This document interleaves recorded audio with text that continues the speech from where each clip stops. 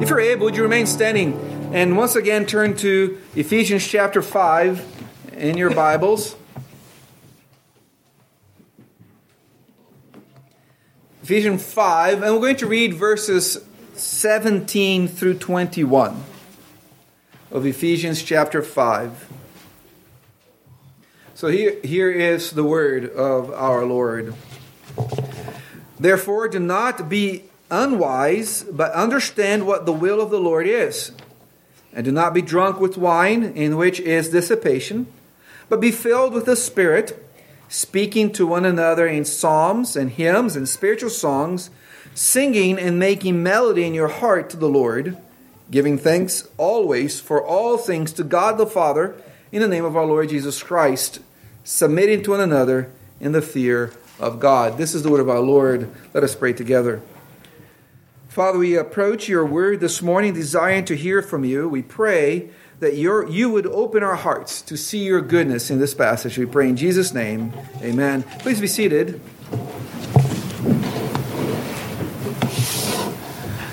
The Holy Spirit of God is the executor of all the plans of the Godhead. He's the one who applies the work of the Son accomplished in His life and His death and His resurrection. The Holy Spirit is the doer. The Father plans, the Son executes, the Spirit applies the work to people. He's the one who is working in the elect of God. He's the one who is regenerating dead hearts even to today. He is in charge of our growth in the Lord. He's in charge of our sanctification.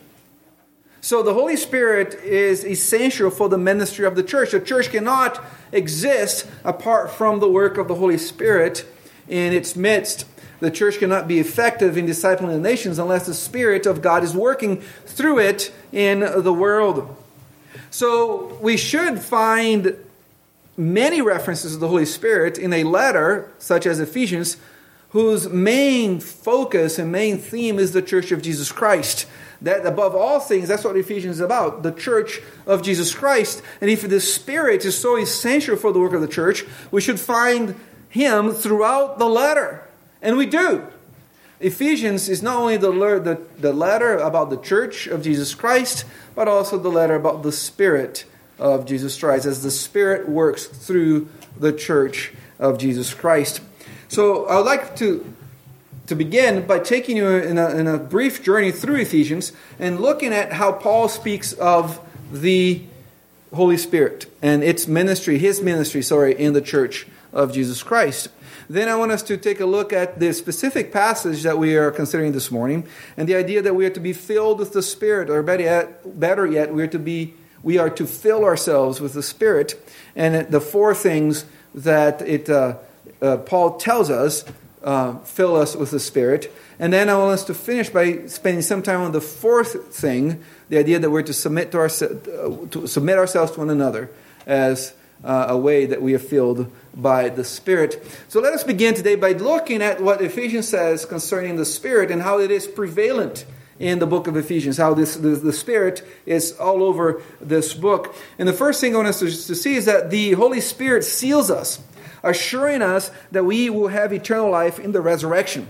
Look at chapter 1, verses 13 and 14.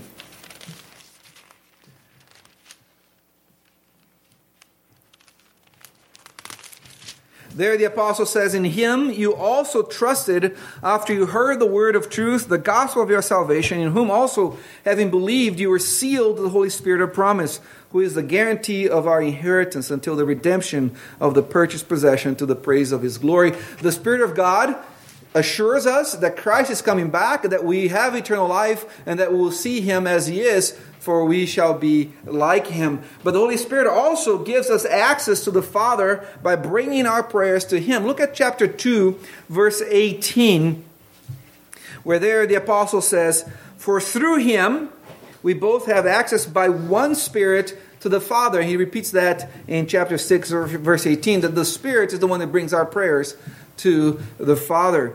The Holy Spirit reveals to the church the mystery of the gospel of Jesus Christ. See that in chapter 3, verses 5 and 6, where there it says that the Holy Spirit reveals to us that all nations will be blessed in Jesus Christ, that all nations will be grafted into Israel, the church of Jesus. Look where he says there in verse 5 of chapter 3, which in other ages was not made known to the sons of men, as it has now been revealed by the Spirit to his holy apostles and prophets, that the Gentiles should be fellow heirs of the same body and partakers of his promise in Christ through the gospel.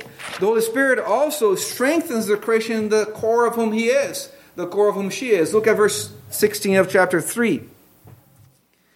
That he would grant you, according to the richest of his glory, to be strengthened with might through his Spirit in the inner man. It is the Spirit of God who strengthens us at the core of who we are to follow God, to do what God commands, to believe in God, to do the things that God calls us to do. And the Holy Spirit unites the church of Jesus Christ. Look at chapter 4, verses 3 and 4.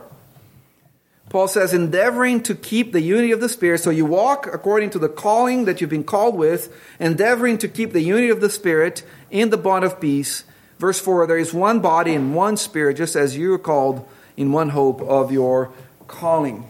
And the Holy Spirit gives the church her only offensive weapon in the war that we are engaged in, the war against principalities and powers. Remember what in the chapter of the armor of God, Paul describes all these things that we're supposed to put on by faith in Christ. And of all these things, of the helmet, the breastplate, the shoes, and everything else, there's only one thing that's an offensive weapon. Remember what that is?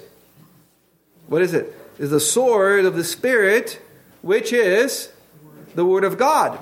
So the Spirit strengthens and gives the church her offensive weapon to fight the battle that God calls her to fight. And it is this Spirit that we must be filled with.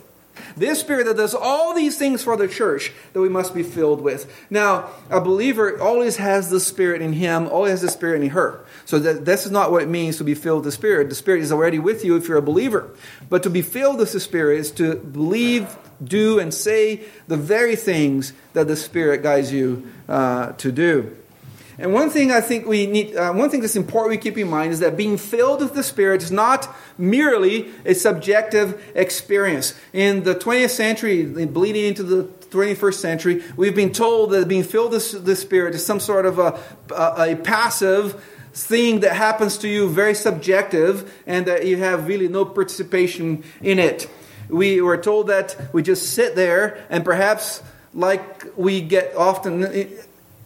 Remember, you know when it's a very dry day and you touch the door of your car and you're zapped by static electricity, or you sit on the couch and you come and put your hand around your wife or your husband and they zap you? A lot of times think about the filling of the Spirit as that, as this passive zapping that you have nothing to do, no control over. It just happens to you, and all of a sudden, boom, there you're filled with the Spirit. That's not how the Bible teaches the filling of the Spirit happens. Notice that Paul commands us to be filled, or to fill ourselves with the Spirit. If you look at verses 19 through 21 of our passage, these words that end with ing are all describing the command to be filled with the Spirit. In other words, in the context of Ephesians, one is filled with the Spirit as he does these things that Paul lists in verses 19 through 21. So we have these four activities listed here in these verses that mark the Spirit-filled life, that fill your life with the Spirit. The first one is verse 19, the first half, where Paul says that you're filled with the Spirit by speaking to one another in psalms, hymns, and spiritual songs. And these are not three different ways to talk about the book of the Psalms or three divisions of the book of the Psalms. These are three different classes of songs that should be present in the church. We're going to talk about that more in January. I just realized this Friday.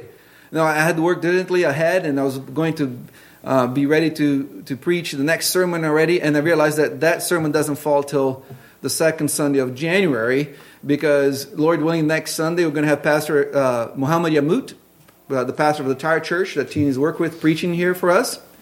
And then the following Sunday is already December, so we'll start our Advent series, and we'll be back to Ephesians in January if the Lord tarries.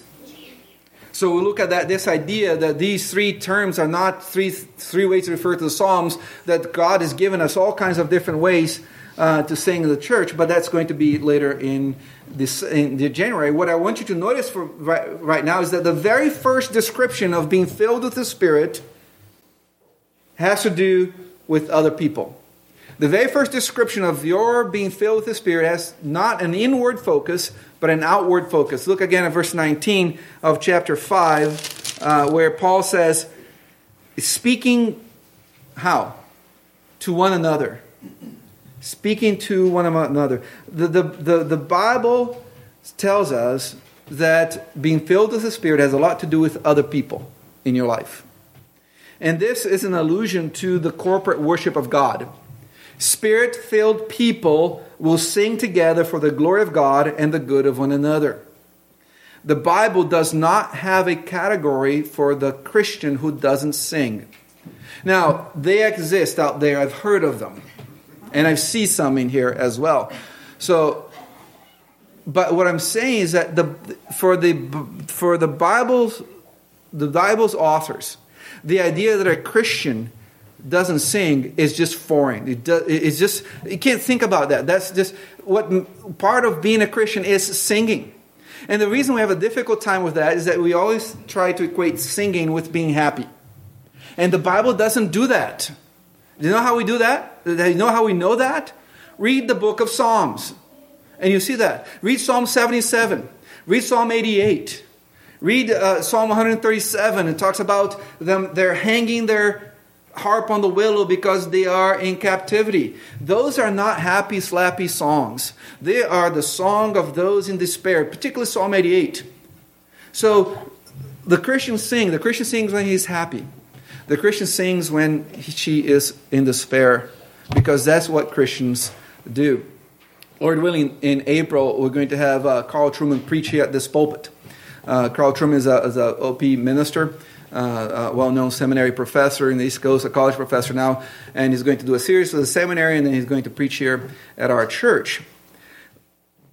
And the best thing about that is that he has a British accent. That's really like the best thing about him. Not really. But he wrote, I hope he doesn't listen to this somewhere. He wrote an essay called, "What Shall Miserable Christians Sing?" And there was an argument for singing more psalms in the church. But did you know that there are Christians that are miserable? You believe that there are some Christians, even in our midst, that feel miserable? And I'm trying to be sarcastic, because that's often how we feel when we come to church. And we bought this lie that somehow in church everybody's supposed to be happy. And that we're supposed to put this facade. And we're supposed to sing these happy, slappy songs because that's what Christians are supposed to do. And that's not the Christianity of the Bible. The Christianity of the Bible is that Christians sometimes struggle. Christians sometimes are miserable. They are in despair. And even in that despair, from the depths of the grave, or the depths of the Sheol, the pit, they sing.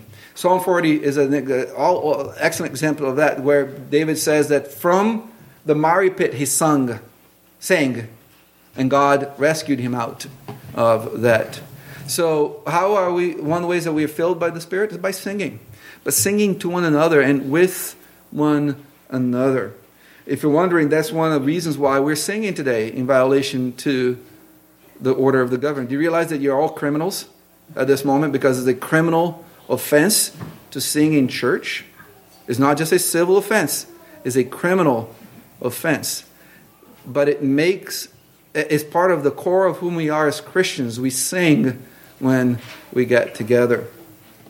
The second element of being filled with the Spirit is again in verse 19. Look at what Paul says in verse 19. Speaking to one another in psalms and hymns and spiritual songs, singing and making melody in your heart to the Lord. So the Christian not only sings aloud outwardly and to the glory of God and to bless others around you, but she also sings from his or her heart. It's not just an outward observation. It's also a heart issue.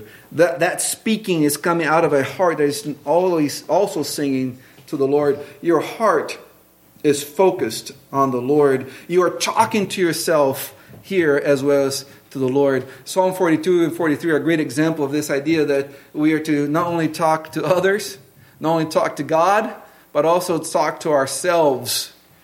Psalm 42 says, "Why are you so disquieted within me, my soul? Hope in God." And that's a song that the psalmist is singing to himself from his heart. And it implies a constant, active, and conscientious state of mind. It implies purposeful thinking. You're filled with the Spirit when your heart is meditating on the Lord. Something that we have forgotten. The Puritans were great on that. They would meditate, and meditate was beyond Bible reading. They would read their Bible, they maybe memorize a passage or a verse, and then they would take time to think about that verse, how it applies, what are the different passages. They would look at straight on in their minds, and then they would turn this 1 degree in one way, and they look at how it looks that way. Then they would turn a little bit the other way and see how that works, and meditated upon that. Meditation, biblical meditation, is the opposite of what people call meditation today, because today they talk about transcendent meditation, which is you're supposed to empty your minds of all things. The Bible says meditate by filling your mind with God and His Word. And that's one of the ways that we are filled by the Spirit, with the Spirit, is by having our hearts filled with His songs. And the third way is in verse 20. It says, "You're filled by the Spirit by giving thanks always for all things to God the Father in the name of our Lord Jesus Christ." One cannot live a life of ingratitude and be filled with the Spirit. Again, that's a category that the Bible doesn't have for Christians. There's no such thing in the Bible as an ungrateful Christian. Again, we exist. I'm not saying that we don't exist. We exist. But it's something that's foreign to the Scriptures. The Christian doesn't have any reason to be ungrateful, regardless of what your circumstance in life is. And we're filled with the Spirit when we realize that, and we give thanks. An active, sincere heart of thanksgiving is part of being filled with the Spirit. It's interesting that people want the filling of the Spirit to manifest itself in all kinds of ways, in speaking in strange languages, or healing the sick, or raising the dead. That's how they see, oh, I'm filled with the Spirit if I do all these mighty, powerful, self-exalting acts. And yet here Paul says, no, actually, you're filled with the Spirit when you're simply thankful. But Pastor, that's too hard. I prefer raising the dead. Yes, that's exactly the point. You have all these self-exalting acts that people like to call filled with the Spirit, but it's a simple act of thankfulness to God through Jesus Christ. That's where the Spirit is. Now this thankfulness is not aimless either. It is directed to God. With a time of the year where people are going to talk about being thankful, right? This Thanksgiving week, and TV broadcasts talk about being thankful and so on. But we're not called just to be thankful like aimlessly. We're called to be thankful to God through Jesus Christ. That's where our thankfulness goes. And the fourth action of a Spirit-filled person is in verse 21. We're not close to the end. Just let you know, we're about halfway through. So that you know. In verse 21, Paul says that we are filled with the Spirit, submitting to one another in the fear of God. Again, being filled with the Spirit, according to the Scriptures, looks a lot humbler than what a lot of people says it looks like. Those that are filled with the Spirit submit themselves to one another. Don't you find it interesting that he doesn't describe being filled with the Spirit with great feat, with great conquests, but he equates it with being humbly submissive to one another. And Paul defines what submitting to one another really well in Philippians chapter 2, verses 3 and 4. Listen to what he says. He says, "Let nothing be done through selfish ambition or conceit, but in lowliness of mind, let each esteem others better than himself. Let each of you look out not only for his own interests, but also for the interests of others." I want the power of the Spirit. I want the Spirit to be magnified in my life. I want the Spirit to drive me in my life. I want to be filled by the Spirit. Humbly submit yourself to others. Think of the interest of others ahead of your own. I'm going to commit a cultural sin right now. Anathema to what I'm going to say culturally. Do not be self-assertive. That's how being filled with the Spirit looks like.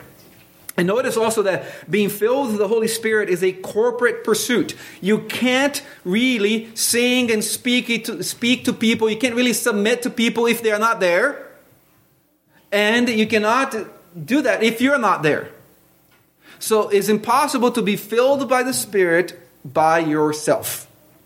That it depends, at least here in Ephesians, depends on having people around you. It's a corporate affair.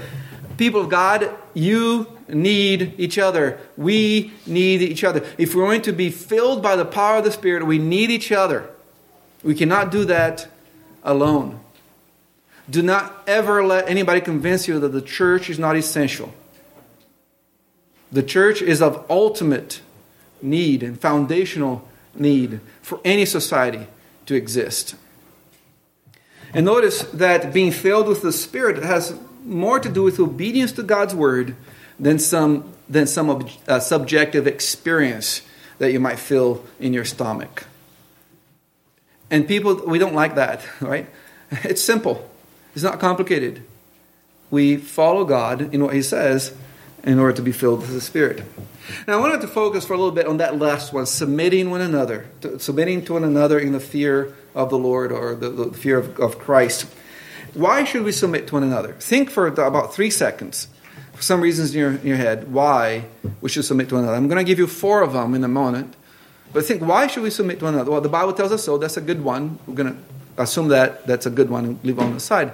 But why should you submit to one another?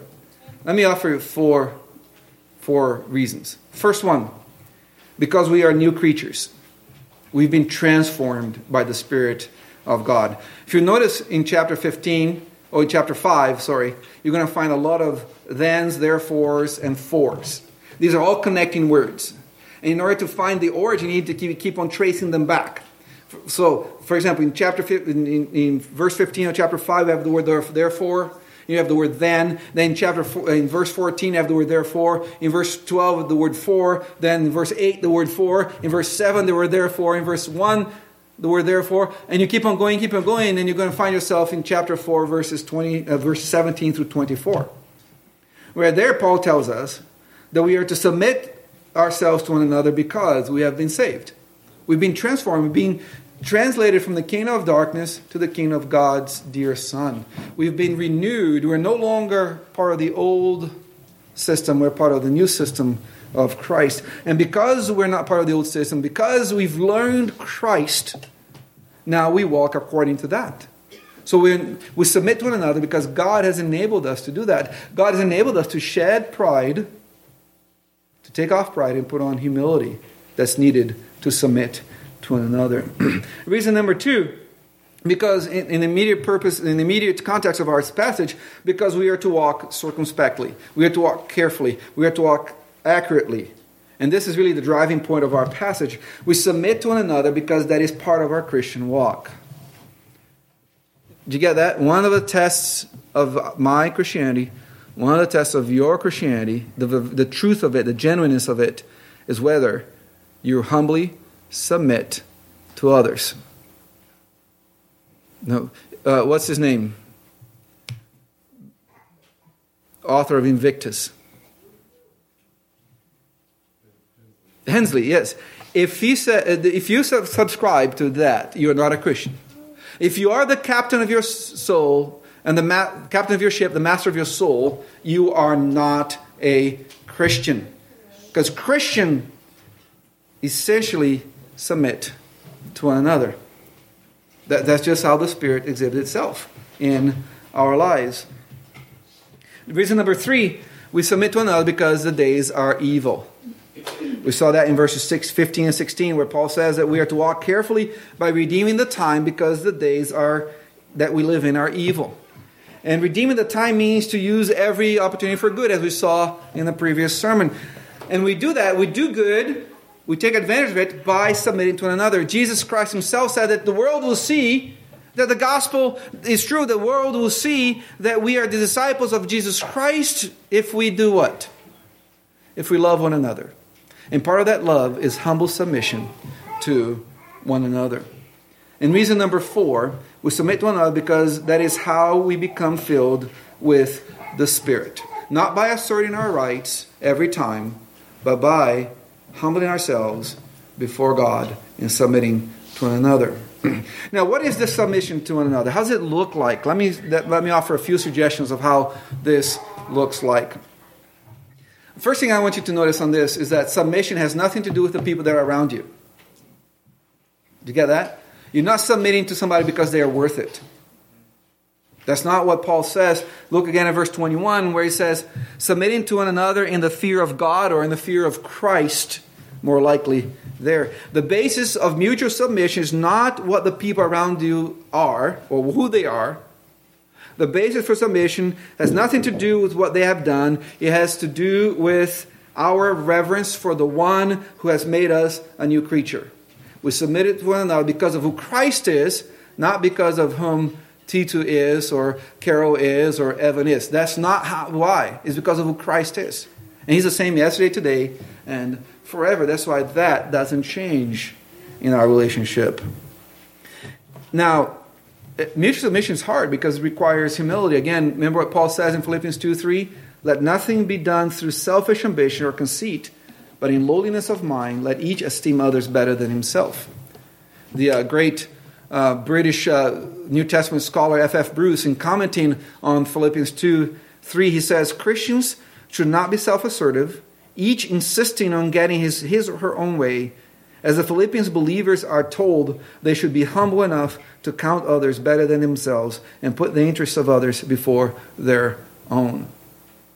Now think about how you have conducted during this time of COVID and with the different regulations and people's expectations. Why have we asserted what we asserted? Is that because we think Christ is going to be glorified? Is that because we think the church is going to be built up? Is it because we think our brethren are going to be made better by our asserting our rights? Or are we asserting rights just because it's our rights and that's what I do because I'm an American? And American stands for their rights. Mutual submission requires giving of ourselves to others. Again, Paul says in Philippians 2, verse 4, let each of you look not only for his own interests, but also for the interests of others. And how does he back that up? How does he illustrate that thought? By saying, let this mind, which was in Christ, be also in you. That he, who was God himself, did not think that being God should keep him from taking upon himself flesh like ours, a nature like ours. Live a life of misery in this world. Humble himself to the death of the cross. That's the pattern of self-submission, of mutual submission. It's Christ becoming like one of us to die for us. Do you think Christ had the right of not dying on the cross? Yes, 100%. Do you think he had the right of not becoming like one of us? We don't think of this very often, but the suffering of Jesus, the suffering of the Son wasn't just the cross. Becoming like one of us, that was misery for him. Because he's God. And yet he did. He laid aside his rights so that he might serve us in that way. And Paul also gives us that same example in 2 Corinthians chapter 4, verse 5. It says, for we do not preach ourselves, but Christ Jesus the Lord, and ourselves, your bondservants for Jesus' sake. Is that how we think of one another? That we are their servants, their slaves for the sake of Jesus? Now, I preach a sermon like this, and then we go to a verse like this, and people say, yes, Pastor, preach it. My wife really needs to know that she's supposed to submit to me. Or, yes, my brothers need to know that they, are supposed to submit to me. And that's not what I'm saying. The command is to submit to one another, not to require that everyone else submit to you. Of course, There are offices and roles that require that you submit to them. You're to submit to the civil government. You submit to submit to the church government. You are to submit to your elders. You are to submit to your parents. You are to submit to your employers. But Paul's emphasis here is that each one of us humbly submit to one another. When we read this verse, our first thought should not and cannot be, how do I get people to submit to me and do what I want them to do? Our first thought must be, how can I give of myself to others and humbly serve them? That's what being filled with the Spirit looks like. Mutual submission requires serving others. Remember Jesus washing the disciples' feet on the upper room? Where he says, you've seen what I've done for you. Now go out and do the same kinds of things. Now, what are some even more practical ways to submit and serve one another? Let me offer 4 brief, more practical ways to submit, to show your submission, to submit to one another. The first one is take every opportunity you have to do good for the people around you. Take whatever opportunity you have to do good for the people around you. Look for ways to bless them. Now, Proverbs 3:27 says, do not withhold good when it is within your power to do that good. 2, look for ways to humbly serve the people who are close to you. As a churchman, I know that's very easy, as a pastor, I know it's very easy to raise money to build an orphanage for hungry kids in Mali or Kenya. People give money, oh man, but it is very difficult to get somebody to go visit someone who is sitting next to them on the pew, right here, close to one another. Look for ways to humbly serve the people who are close to you. God has placed you where you are in order for you to submit and serve the people who are around you. But God, these people, I don't want to serve them. Tough. What you want needs to be aligned with what the Spirit wants. And the Spirit wants you to serve the people that are close to you. Thirdly, and this is hard, what I'm going to say, take godly rebuke to heart. Pride does not listen to others. Pride is conceited. Pride has selfish ambition. Humility, being filled with the Spirit, is humble, and we submit to one another by taking to heart godly rebuke. Humility will welcome godly advice. And the fourth one is Captain Obvious again. Submit to one another by praying for one another. You say, Pastor, we know that. I mean, we're paying you the big bucks for more complicated, insights here. We need some unique insights never heard anywhere else. No, you don't, because that's heresy. But pray for one another. John Bunyan said, you can do more than praying once you've prayed. But you can't do more than praying until you've prayed. What else can we do? Have you prayed? No. Well, pray for one another. Think about one another. Take a moment now and literally look around. Please do that. I know you can turn all the way around. Turn around if you need to. Look around. All right. Now I want you to think the people that you saw as you turn around. You can turn around again if you forgot already. And think in your mind, when was the last time I prayed for that person? You want to be filled with the Spirit? Submit to one another. You want to submit to one another? Pray for one another. Being filled with the Spirit has everything to do with how you serve and relate to other people.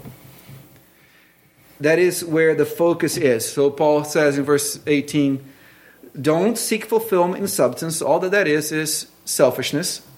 Fill yourself with the Holy Spirit of God and serve one another.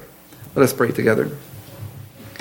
Father, we do pray that you empower us with your Spirit, that we might be able to serve one another, that we might be able to sing to one another, that we might be thankful in our hearts, that we might be able to sing from our hearts, so that we might be filled with your Spirit. Humble us to be more like our Lord Jesus Christ, who was willing to be humbled for our sakes. We thank you that you have exalted him, And we thank you that you tell us that if we humble ourselves, you will lift us up. We pray all these things in Jesus' name. Amen.